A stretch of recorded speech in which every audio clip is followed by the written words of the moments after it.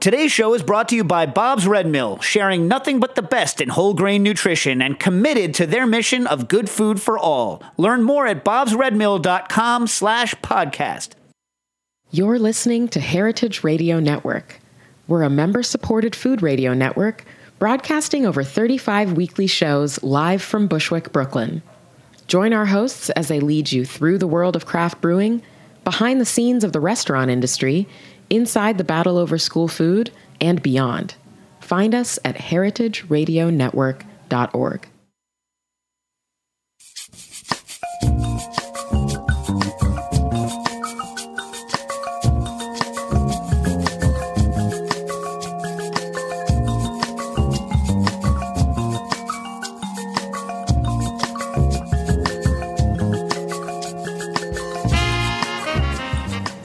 Good evening and welcome to Foment About It on heritageradionetwork.org. I'm Mary Izette. I'm Rachel Jacobs. And we're your co-hosts through this weekly journey of all things fermented. On Heritage Radio Network, on Stitcher and iTunes, and wherever you find fine podcasts.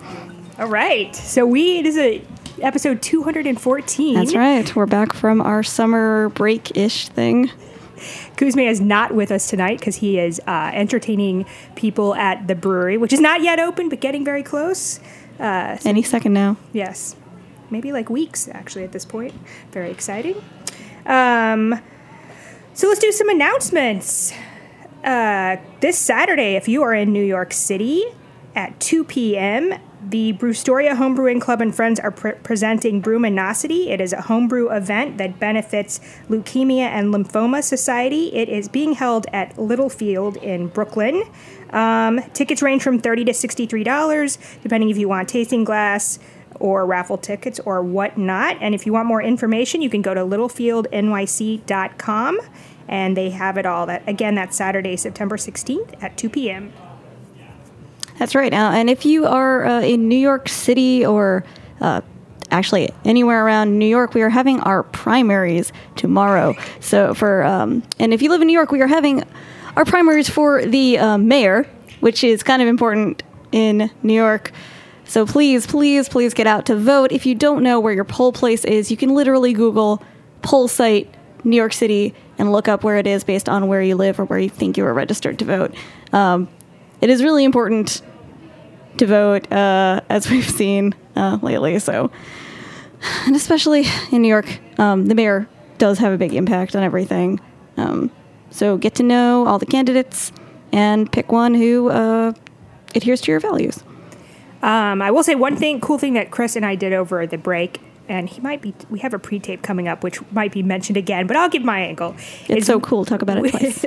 We were invited to the Honey Beer Summit, which was put on by the National Honey Board in St. Louis, Missouri. So that was a ton of fun. We got to learn about beekeeping and actually interact with some bees, as well as learn about brewing with honey and taste a lot of beers that were brewed with honey, and we tour some really cool St. Louis breweries. That was one of the best parts.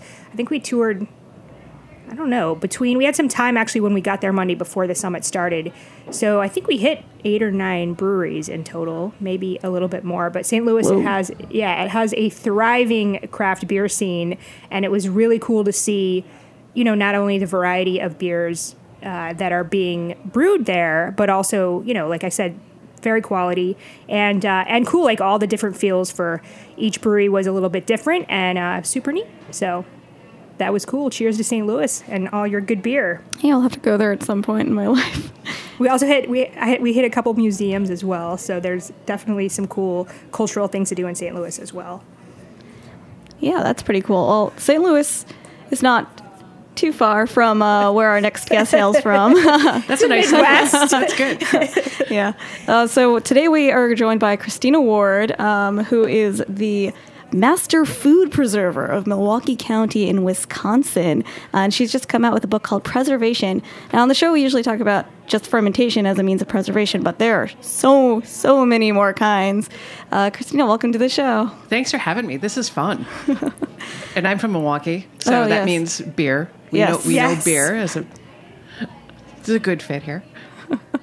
Yes. So, Christina, how did you start how did you start getting into preserving and that kind of thing? And what is a master food preserver? Well, first, the master food preserver, which is like the best title ever. I didn't make it up. Awesome. I get asked if I made it up. I did not. And it's left over from the 1800s when kind of with the westward expansion, folks were moving west. And the United States government decided that, we needed to educate all of these people that were expanding and moving west. And so there was a deal called like the land grant university system. So from Ohio State to Indiana to Wisconsin, all the way out to Oregon and California, those are all land grant universities focused on a system of educating people with a focus on sciences and agriculture. And then in addition to that is what you get the extension services, which is to say it's one thing to have all this knowledge in one place in a university in this silo. What's really important is getting it out to the people. And so the Master Food Preserver program is kind of born out of that is to, pre-internet days in the 1800s is if the neighboring family died of some home canned food, somebody better get over there and figure out what the heck is going on and teach people how to do it correctly. And that's really how the program was started. Awesome. Right. So I did not know that. Oh, yeah. But I think, actually, I was going to look because the first land grant institution, which was the first one, and Iowa State Agricultural College, now Iowa State University. Anyway. And Wisconsin started. And how that works now, even today, is it's kind of cool, is then all these universities still work in consortium together. And so each one has a specific kind of preservation specialty that their food science departments are working on. So I'm from Wisconsin, so at Madison, they focus on equipment testing and microbiological research. If you're in Washington State, they focus on fish. So they're the experts on fish preserving, which, and then all of that information, all that specialty testing gets then sent to the University of Georgia. So that's actually considered the Center for Home Food Preservation over at Athens. Okay. Yeah, so they act as like the clearinghouse. And again, so it's a really great system because everybody's working together. And that's because I've come across they have a lot of downloadable literature that's put out through the extension. Okay, cool. And so I'm trained by the extension. And so what I'm doing and how this all came about is I teach. That's my mandate, is to teach people, again, not to kill people. So in doing that, that kind of years and years of teaching, and then there's still all these, there was a gap between all the things you could read about or download and then an actual practical understanding of that concept of what is the science. Because this extension does a great job of saying, here's how you do it. But they don't always do a great job of explaining why you need to do it that way. So that was where I was hoping to fill in. Yeah, and I think that's key. That's one thing that we see here. I have a science background, actually, is that people who do fermenting have absolutely not everybody, but there are certain people that want to get into fermenting but are very intimidated. And part of it is because they don't have that science background. They don't understand the science behind it and what makes it, what makes it safe and makes it not safe. So that's particularly key, I feel. I agree with you because that's again my approach to teaching. I think that knowledge is power, is so people fear what they don't understand. And so once you take those concepts, and we actually do when I'm teaching classes, it's all hands-on because, you learn by doing, and then you're explaining the concepts, you see the concepts in action. And then it all makes sense. And it makes even more sense of why you've got to do it a specific way versus just kind of free range and willy-nilly and, put it under the moon at the right time of the month and maybe it'll kind of catch the microbes. It doesn't work that way. Now, did you learn to preserve stuff when you were little? Like, did you have relatives that taught you? I did. And this is a very Midwestern kind of thing, is that, so I was raised in a big city, but my grandparents were rural. And so I'm in my class with, 40 other kids. And so this great urban experiment. And then all of a sudden, every summer, all the kids scatter to the wind. Nobody's going on vacation. You're being sent back to the family farms.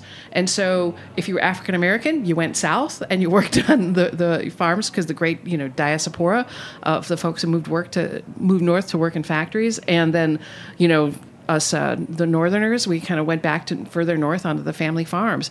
And so it was kind of a real interesting kind of experience because you're a city kid, but then you're also for 3 to 4 months out of the year a farm kid.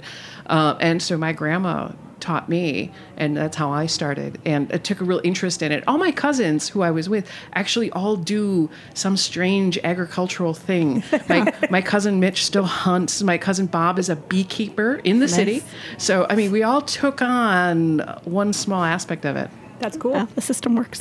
The system works, yes. So, do we want to dive into the meat of it and go through what some of these preservations are? Yeah, well, I think start with the overall kind of science Yeah. behind or logic behind Okay. preservation, because that's something that we do talk a little bit, but it's slightly different for fermentation than it Yeah. is for other types of preservation. Yeah, we're not I would really say. scared about killing people with fermentation generally. You could. Yeah. You could, yeah. Yeah. Yeah. But a lot of the times we're like, don't be scared, it's fine. But yeah, that's definitely not the philosophy when it comes to other preservations. It's don't be scared, it's fine, and even more fine if you know why it's not going to kill you. Yeah. So really, as scientists, if you think about it, first of all, the word preservation is wrong. I mean, it's called preservation, but it's wrong. It's really about extension. So you're really working just to extend the usability of any type of food, and you can include water in that food as well. So you're using what scientists call hurdle technology. When I'm teaching kids, I always liken it to the old Batman show, Adam West Batman. If you saw the bad guys, all the Joker's henchmen were chasing Batman, and they would throw chairs at the bad guys to slow them down. So if you can picture in your mind, that's what you're doing in any type of preservation, any type of that, is you're throwing kind of chemical and physical chairs at microbes to prevent some pathogen infestation.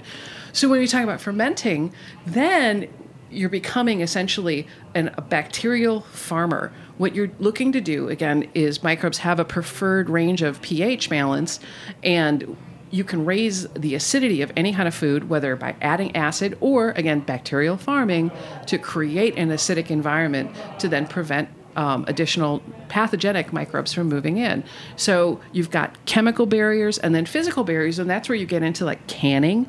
And you're using canners, both a hot water bath canner or a pressure canner, to do some, physical mumbo jumbo fun stuff to, again, change the environment and throw more chairs at the microbes. Cool. I like that. I like that description. Chairs at microbes. So what are some of your favorite things to ferment? Well, again, being from Milwaukee, we're big sauerkraut people. And it's funny because there's things that are specific to sauerkraut, which I think is a great way to get started. It's so simple. It is cabbage and salt, and that's it. But you still have to understand a little bit of the technique to make it work.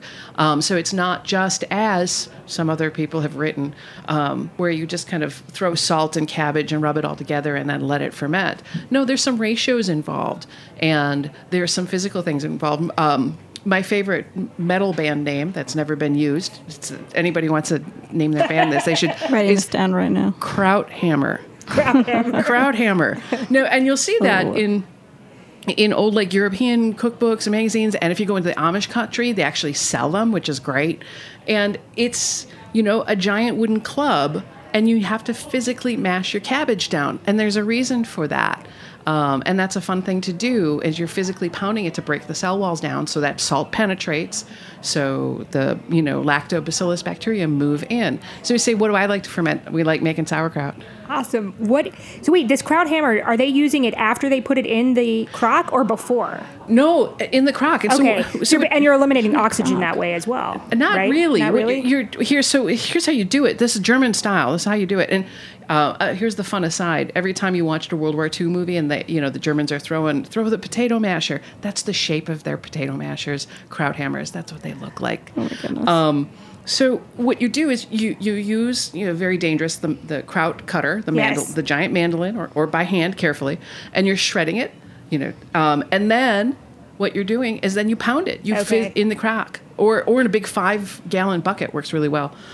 You pound the heck out of it, and what your goal is you're trying to break the cell walls down and push any liquid out, and then you salt it, and then mush it, and then that's where you're going to put on a weight and keep, cheesecloth and then wait for the ferment. Because I helped a friend make a sauerkraut, and he would make it bulk every year. This is in Pennsylvania, so also More Germans. Yeah. And it was a production, like, and he had lots of crocks and everything, but I don't think he had a crock hammer. But now I bet he does now. Anyway, well, if you think about it, you go back to like what we're talking about is the chemistry, and so any type of food preservation is a race against who's going to eat the food item first, you or the microbes, and so by creating the most beautiful, perfect environment for the lactobacillus to move in for sauerkraut, i.e. pounding it, giving it liquid, making it nice and salty, keeping the oxygen out, keeping it nice and warm out of the sun. And, when you take care of your little kraut baby, then all the lactobacillus moves in. Yep. Now, if you're kind of willy-nilly about it and you're just like, I'm cutting it up or I'm just pulling the leaves and I'm just going to toss whatever amount salt I feel like, and then stick it in a crock, well, you've got a higher chance of failure for that ferment to come again. So if you want to do it correctly and come up successfully with a good product, there's just some real basic things to follow that are based in science and to make it work better. And what are your favorite seasonings? Your favorite kraut seasonings? Do you use any? I have a bit of a sweet tooth. So I'll throw in usually a shredded apple in there, and to give it a little sweetness, and then a little bit of caraway seed. Cool. That's my favorite. That's the most intriguing thing about kraut is that you can do so many, it can go so many directions depending how you're seasoning as far as flavor goes. Yeah, and you'll see sometimes Eastern European, Belarusian style has juniper in it, some juniper seeds. They'll just pound juniper seeds in there. That gives it a really fun flavor. That sounds good. I've not made it, and I have some juniper berries at home that I bought, from a reputable food source, because I know not all junipers that you pick are edible. So that's something to always be aware of out there, is that know what you're, if you're foraging, know what you're getting. Otherwise, just buy it from a reputable store. Yes. With that, we're going to take a brief break, and we'll be right back on Ferment About It.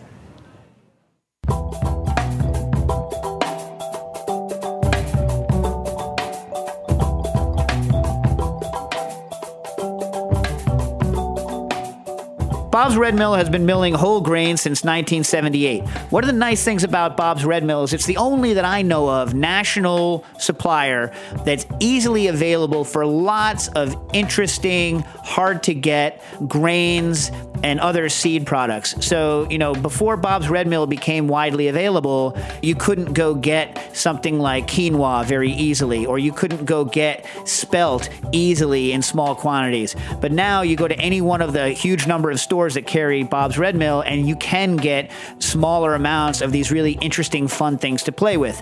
Learn more at bobsredmill.com/podcast.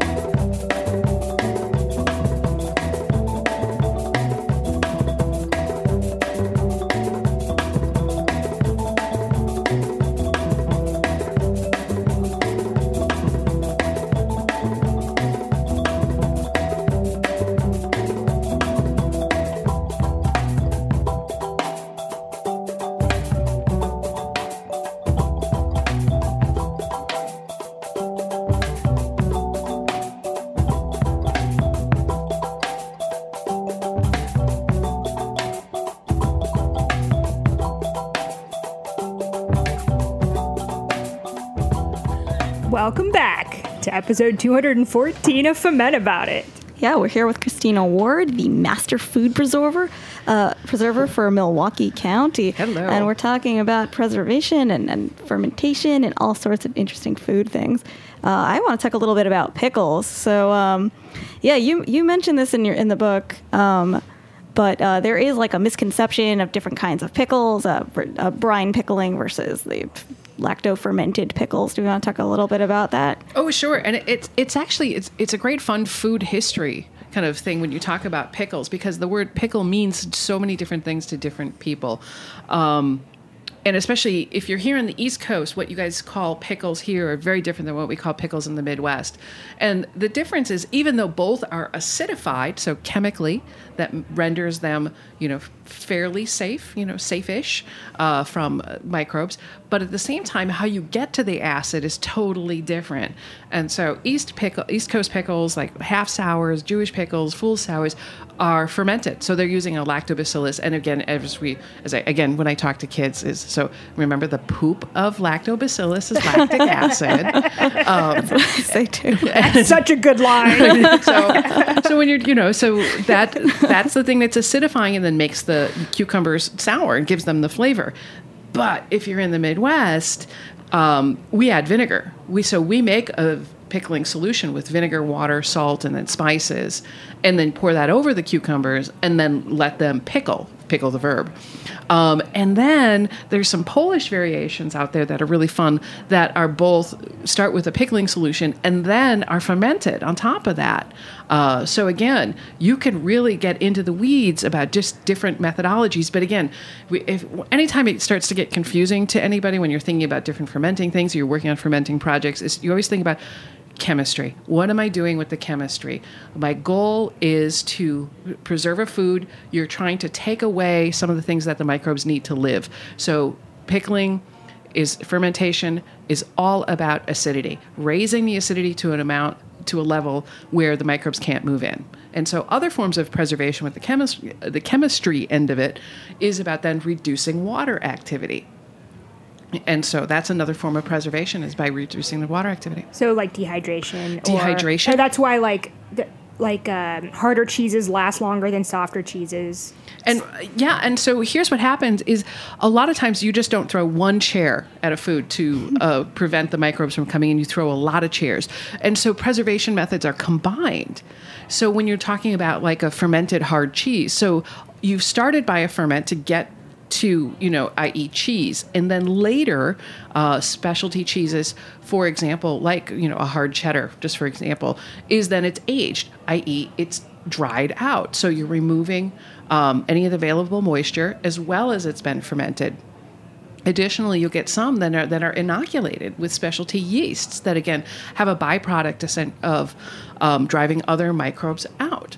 So, again, it can be super easy or super complex as much as you, the creator, want to make it.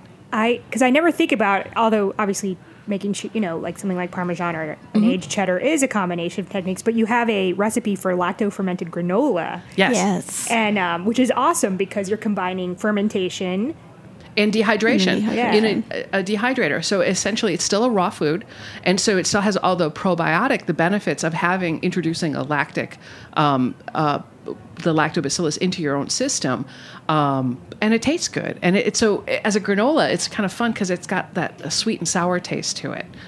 So we have to go back to pickles, too. Oh, sure. Right, we can spend a lot of time in pickles. So I also grew up in the Midwest. I grew up in Southern Illinois. So I also never had a fermented pickle until I moved to New York City. I was always, especially like bread and butter pickles were huge. I think my grandma and my mom both made those. Oh, those are disgusting to me. I think so, too. Well, they're really sweet. They're really sweet. Yes. I'm with you. Okay, but there are people that love them. There are people. I have to have a side note that we have a pickle day in New York City, it's coming up on the next Lower East month. Side. Yeah, yes, October it's October 14th. 15th, sorry. Yes, just as an aside, Sunday, I believe it's Sunday, October 15th. So yep. If you're in New York City. Wow. And we do have... Actually, I'll be in Reedsburg, Wisconsin, teaching at Fermentation Fest. Oh, awesome. That's an equally cool thing to do. So whether you're in the Midwest or in New York City, two things to do on October 15th. Yeah, Fermentation Fest is a big... People come from all over the Midwest to kind of essentially take classes with different fermenters and kind of explore different areas of fermenting. We just started our first New York City Fermentation Festival earlier in February of this year. Yeah, so listeners keep a ear out for more details on that as it progresses. That sounds exciting. So wait, what will you be teaching at Fermentation Fest? So we're going to do the Polish style fermented pickles, like the kind of half. And then we're going to be talking about tsukemono, which is a Japanese quick pickle, quick fermented. So we're going to we won't have enough time to actually make miso, but we're going to be talking about that procedure of making miso, and then really how you can keep a ferment alive, and then that living ferment becomes a fermenting tool for other foods. Because that's like a fermentation bed, correct? It yeah, because is. we've It's talked about it. exactly- I haven't done it, but we did have Nancy on the show. Yeah, she's great. Yeah. Oh, she's so knowledgeable about all things Japanese preserving in food. I'm excited for her new book to come out. Yeah. Ooh, when does her new book come out? I think it comes out in We have to keep- summer 2018. We have to keep our ears open. Yeah, for and that it's one. called Japan the Cookbook. How I love it. That's pretty straightforward. Our Yeah. listeners, Nancy Singleton Hachitsu, who we had on the show a couple of seasons ago, has wrote the foreword for this preservation book. But her book. Preserving the Japanese yes, way, is and then awesome. Japanese farm food, and then so she's really an expert in all of those the Japanese foodways, and she does a really great job of translating some of those concepts, which can be, you have to kind of get out of your Western mindset a little bit, and she does a great job of translating the Eastern techniques for Western audiences, so people can try it at home. And I encourage everybody to try Japanese pickling at home and fermenting, and that's why we're doing that at Fermentation Fest. Ooh, that should be on my list of fall ferments to do. But pickles. So Pickles, what? yes. We'll go back to pickles. See, because you can pickle everything. You got to circle around. You I could know. literally pickle everything. So what are your favorite pickles? And I included it in the book only because it is like the childhood favorite. Is we call them Milwaukee dills. What makes a Milwaukee dill a little different from everybody else's is they're heavy on the turmeric and the mustard. Mm-hmm. So historically, they kind of get related a little bit to like Senfgurken, to the German-style mustard pickles, but without the sugar. So it's a savory pickle, and so that's one of my favorite things to eat. The other thing that I'll eat all the time, and it is pickled garlic. And that became a habit out of making lots of garlicky dill pickles, and then you're not going to waste that beautiful clove of garlic in the bottom of a jar. So I'll just make actually jars of pickled garlic cloves. And those you're fermenting, or you're doing or introducing acidity? You're introducing acidity, Okay. so a vinegar solution, and so Because you can also do fermented garlic. You can do fermented garlic. Fermented garlic, and we go back to like a tsukemono, which is just Japanese for quick pickle, really. Garlic does really well in a fermenting bed of miso, and then it gets extra flavor, a really beautiful salty sourness to pickled garlic within just a few weeks. And that's, people often will think about the limits of pickles of just either being something you buy at the supermarket or something you make yourself, and it has, but there's some in-between steps, and so you can keep a crock of pickles fermenting for a while, and you can, for a few kind of generations, at least 2 generations, introduce new cucumbers to it. You can then slow your ferment down when you've reached peak pickle and stick it in the fridge, and then your pickles will last longer. And so when you talk about like favorites and things like that, I do a lot of fun experimenting. I'm guilty of keeping a fermenting crock slow and then keeping it in the fridge, and sometimes just tossing extra stuff in there, like green beans, just so I don't waste anything. Right, makes sense. Yeah, so. It's pretty cool. Now you have me thinking about all kinds of things. Yeah, I'm thinking about making pickles as soon as I get home. Right, so I guess it's like it's the savory version of like a rum toff, where you like, so keep your pickle crock going. Now you had a good question about pickles. About pickles? Mm-hmm. Well, you said which pickled cucumbers do you prefer, and also what is your trick to crisp fermented pickles? Oh yes, we've heard a lot of things from Yes. like stick an oak leaf in it to Lies. Every single cold one of them bath. lie. So here's what the science tells you, and this comes down to it's science. The problem with a lot of folks who are trying to make homemade pickles is they're doing a couple things wrong, okay? And it's always an operator error in the technique. So first of all, you need fresh cucumbers. If you're buying it at the grocery store, it's not fresh. So go to the farmer's market, talk to the farmer, say, if you're going to, and again, you were mentioning your friend does a big, a whole lot of cabbage for sauerkraut. That's the way you want to probably treat your pickles too. It's not really a great project to do like 1 quart at a time. If you're in for a penny, you're in for a pound. Go and make a whole lot of pickles. So go to the market, ask the farmer to bring you your number 1s or your number 2s, and and work on it. The other problem that folks will have. Wait, what are number ones? Number twos? Is that It refers quality to or size? I think. It refers size. to size, Okay. yeah. And so I did get in trouble by almost giving somebody the middle finger on television as an illustration. That's the number 2 size.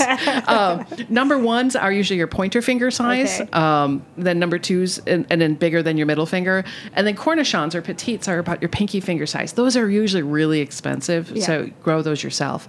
But you want really fresh pickles, and then you need to scrape off or cut off the enzyme end, the flower end. That's yes. And The enzyme is a super decaying element, and as soon as it's picked, it just goes into overtime in starting to decay on the cucumber. And because cucumbers have so much water in them, they decay very quickly and get soft. Older cucumbers too can develop that hollowness in the inside, which will lead to mushiness. So it's really about kind of managing the input, what you're putting into it, to get a really good output. and how much of the end do you recommend cutting off? As little as possible. I don't cut the ends off. I take my thumbnail and I scrape it off. Okay. So, yeah, that's the way I do it personally. But you want just enough to get that enzyme end off. I know you'll see old, historic cookbooks will take a half an inch off. Way too much. You don't need to do that. So we're like going for our holy grail pickles that are crisp and crunchy. So fresh is best. Get rid of the enzyme end and move with speed and purpose. So the longer that you're letting things sit around, then the softer they're going to get. So as soon as you get them, stick them in a cold water and salt brine bath just to hold them while you get everything else ready. Get all your spices, and whether you're going to do a fermented pickle or a vinegar solution pickle, get your spices, get it all ready, and then, get them going and in the crock. A lot of times if you're making vinegar solution pickles, people make the mistake of pouring hot solution. You're cooking them right then. You got to let that solution, after it's boiled, cool down completely. Don't use hot water. And then it's really just about managing it. The other thing that will make them soft is infestation of molds and yeasts. And sometimes we don't even notice. So a lot of times, historically, and if you're from the Midwest, you may have, if you've ever made fermented pickles, you're talking about like you skim the scum. Oh, yes. That scum is yeast. And yeast is eating the same food. It's competing for the lactobacillus. And so it reduces the overall acidity, which encourages rot, and that's what makes them soft. So the best way to prevent the yeast is to use what we call the water bag method for sealing it out. So all these fancy, you can spend so much money on some of this crap, you don't need it. So just a water bag, which is a Ziploc bag filled with water, place it, it's the weight of the water holds everything down, and it naturally levels out to form a seal, and you're good. Bob's your uncle. You don't need to go spend, $200 at Sur La Table. Yeah, Discs or whatever. Right, yeah. pickle weights. And, we just saw a demonstration by Kirsten Shockney where she used a water bag to hold down her pickles. Yeah. I'm from the Midwest, so I'm cheap and cheerful. You go to your favorite restaurant, you ask them for a 5-gallon food safe bucket. There's your crock. Yeah, perfect. You get a Ziploc bag. There's your weight. Yep. That's it. Perfect. So sticking an oak leaf in there isn't gonna. No, I've heard the craziest things, and they do make pickle crisp, which is, again, it's safe. It doesn't hurt, but it's unnecessary. And all of this is like a little calcium chloride. Mm-hmm. What it does is it kind of makes the water, it kind of acidifies the water a little bit, essentially, to helpfully move along the lactobacillus. So essentially all it's doing is making everything move a little faster. Again, I've heard the craziest stuff. I always call it, there's like homeopathic canning. We always call it is a bad thing. Because people used to put aspirin. Did you ever hear that one? Don't do that. Kill the germs? I don't know. What why? are you doing? Like an aspirin isn't going to help you. And so, people are crazy. Let's put it that way. There's lots of myths and folk tales of. And there are. I will say that folks will put in like cherry leaves. But that's that's different. That's an old Eastern European thing for flavor. For flavor, yeah. Right. So if your family recipe calls for cherry leaves, that's okay because you're doing it for flavor. Even if you don't know you're doing it for flavor, that's why you're doing it. So let's talk we'll briefly touch on some of the other methods that you talk about in your book. Mm-hmm. So we kind of mentioned canning a little bit. Right. So you have you do sugared preserves and then pressure canning, fermentation, curing and smoking, and dehydration. So I just want to get like a couple things. Like what's one of your favorite sugared preserves? I always like to hear about people's favorites. I'm all about the pie. And so for me, the ability to can your own pie filling that's ready to go at any time, anytime the pie fairy calls you to have pie, that is a miracle. And so that's one of my favorite things, especially with fruit, seasonal. And if it's January in Wisconsin and you can crack open a quart of cherry pie filling that you picked those cherries and canned them up and you could make a pie, that's, to me, is a great thing. And the chemistry there, why it works, is you're reducing the water activity. So anything of the sugared preserves are all from jam, jelly, fruit in a syrup to pie filling. So it's all about reducing the water activity using sugar. Cool. Oh, okay. How about curing and smoking? Because those are two things I don't ever do. No, but I've always wanted to make gravlax. Yeah. I am all about that gravlax. I included the gravlax recipe because it's relatively easy. So I love success. I like people to feel good about what they're doing. And so sometimes you'll see recipes that are just really overly complicated and you do need, some expertise to be able to pull off. So the idea is gravlax is actually pretty simple to do and you feel really good about it. What's funny about that is I'm allergic to fish. So we tested that. My husband, on the other hand, loves fish. So he's always the guinea pig for those things. So essentially what you're doing, again, reducing water activity. You're using salt this time to reduce the water activity. And it starts a light ferment going on. So, and then if you let gravlax go a little longer, then it becomes Surlax. Oh, nice. Yeah. So some of the fun things to do then when you talk about then curing is related to what you think about like jerky. Mm-hmm. So jerky is a combination of, again, we kind of throw as many chairs as we can. And so it's a combination of a cure, which essentially is like using a salt to pull out the water. And then additionally, the tool of dehydration, using the physics to actually, pull the water out. So it's a combined thing. And when you think about any type of meat product that's quote unquote cured, it's a combination of techniques of using salt to reduce the water activity as well as then using environmental things to reduce the water activity. And then, of course, there's fermented meats as well. And then that's an additional thing you're throwing on top of that. So when you get to, a bacon is cured and then dehydrated. And then you later cook it. But then when you start to get into some of the, especially like Italian sausages, the charcuterie, and I do recommend people, if you're really going to go down that route, you need to take a specialty class because meats are dangerous. In the fermentation world, that's your highest level of danger that you could really make yourself or somebody sick. So before you embark on meat projects, you should really take a class and study up on that one. Yeah, we have a friend here in the city that does great, commercial, that does great fermented meats. But I definitely has brought me a much greater appreciation of all of that. It's not anything I want to try at home, but... Right. No, nobody wants to think about their meat as being fermented. It just sounds dangerous. It does. But it's so funny. So I was talking to a friend, Ubi. That's his name, Ubaldo. So Ubi. Ubi's a butcher. His dad's a butcher. His dad was a butcher in Italy, in northern Italy. And Ubi and I were talking, and his dad, has just been lamenting the fact that he's never been able to make his proper cured fermented sausage here in Wisconsin. And Ubi and I were talking through it is because his dad was trying to use the same methods he did back in Italy. And environmentally, it's so different. The climactic things play a huge role. So this goes to say a lot of when you're talking about fermented meats is you need that specialty dry cure chamber that you can control for all the humidity levels and all of those things. So unless you have that very expensive machine, do not try that at home. Yeah. Yes. And some cheeses also require much more, like cheese, I feel like is a much more level of... It is because of stringency to things. It is because you're using a lot of physics to control the environment. And so anytime you mess with your, zero level environment, it requires a high degree of skill because there's so much more variable involved. For sure.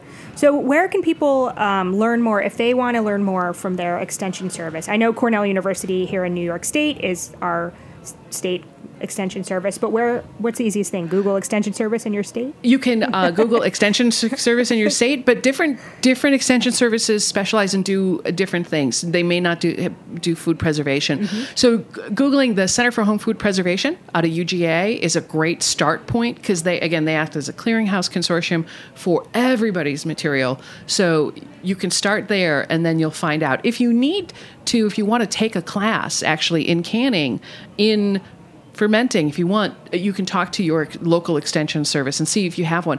Here's the thing is, unfortunately, a lot of folks in urban areas, they've done away with that master food preserver or even the master gardener programs. And so a little bit harder to find. So if that's something you want for your community, agitate. And if you're in urban, maybe take it as a weekend trip or something too. Exactly. I'm sure there's opportunities. And then your book is called Preservation, The Art and Science of Canning, Fermentation, and Dehydration, and it is available in bookstores and online. Yep. And I'm in town because I'm going to be at Bonnie Slotnick's cookbook store in Manhattan on Friday night. Awesome. It's a great bookstore.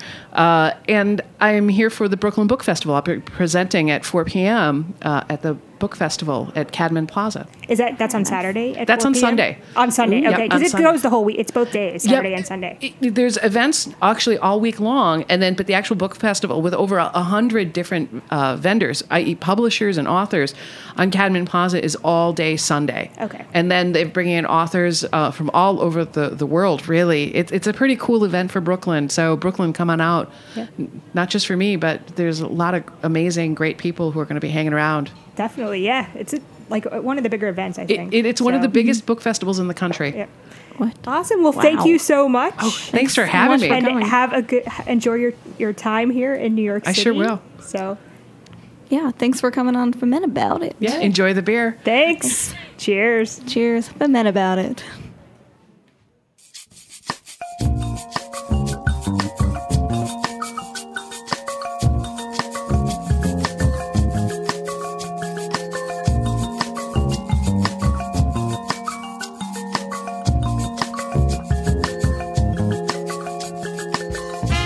Thanks for listening to Heritage Radio Network, food radio supported by you. For our freshest content and to hear about exclusive events, subscribe to our newsletter. Enter your email at the bottom of our website, heritageradionetwork.org. Connect with us on Facebook, Instagram, and Twitter at heritage_radio.